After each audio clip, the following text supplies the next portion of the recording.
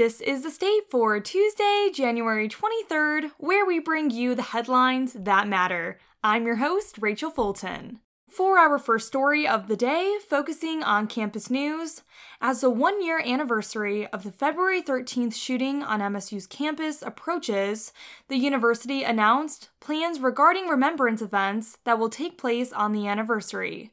In a campus-wide email sent out last Friday, Interim President Teresa Woodruff said planning underway, led by committees including students, staff, and faculty, will aim to provide spaces and time for individualized reactions and experiences.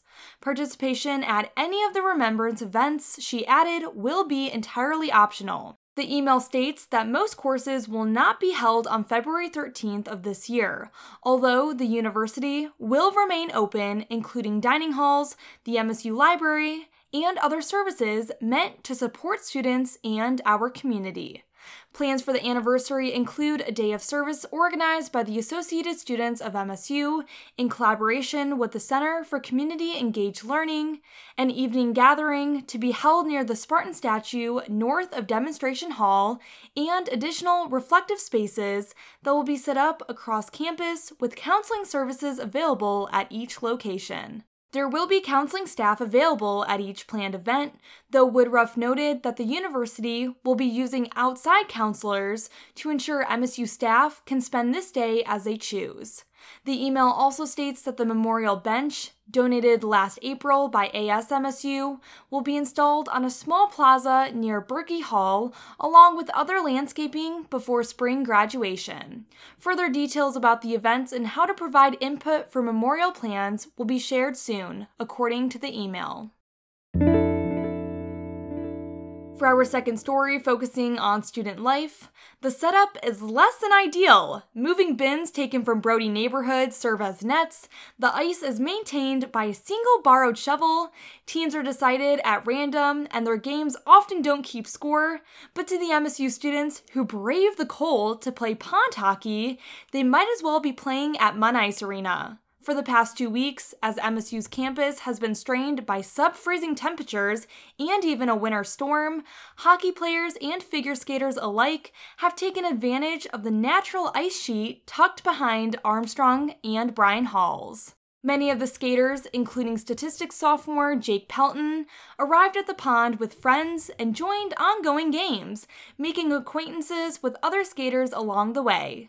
Pelton added that although conditions weren't excellent, people were still finding ways to enjoy themselves. Compared to its organized counterpart, pond hockey is a more chaotic, free-flowing form of the sport that emphasizes quick hands, creative playmaking, and just the right amount of trash talk.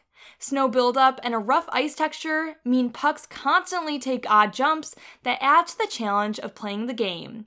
With temperatures expected to rise above freezing this week, it's unlikely the Brody Pond will remain frozen for much longer.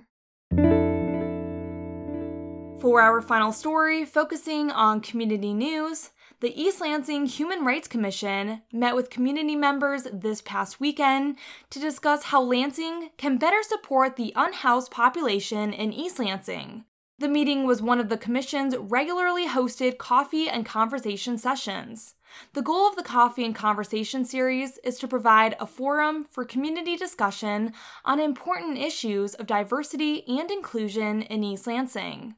Commissioner Rebecca Kaysen opened the conversation by sharing the story of a woman she worked with through her role as executive director of the Women's Center of Greater Lansing. Although Kaysen was able to secure a housing voucher for her client, she was unable to find a single apartment in East Lansing that would accept the voucher. The lack of affordable housing and homeless shelters in East Lansing was one of the main concerns discussed in the meeting. The group also discussed the stigma surrounding homelessness and the lack of resources available to unhoused individuals. Although no specific solutions were finalized at the meeting, Kaysen said that generating conversation around the issue is important in gathering support and creating change. And before we end our episode, today's weather forecast is predicting snow during the morning, which will give way to a mixture of rain and snow during the afternoon, with a high of 34 and a low of 33. Thank you for joining us for The State. produced by the State News and Impact 89 FM. You can find us online at statenews.com and impact89fm.org. And we'll be back tomorrow with more.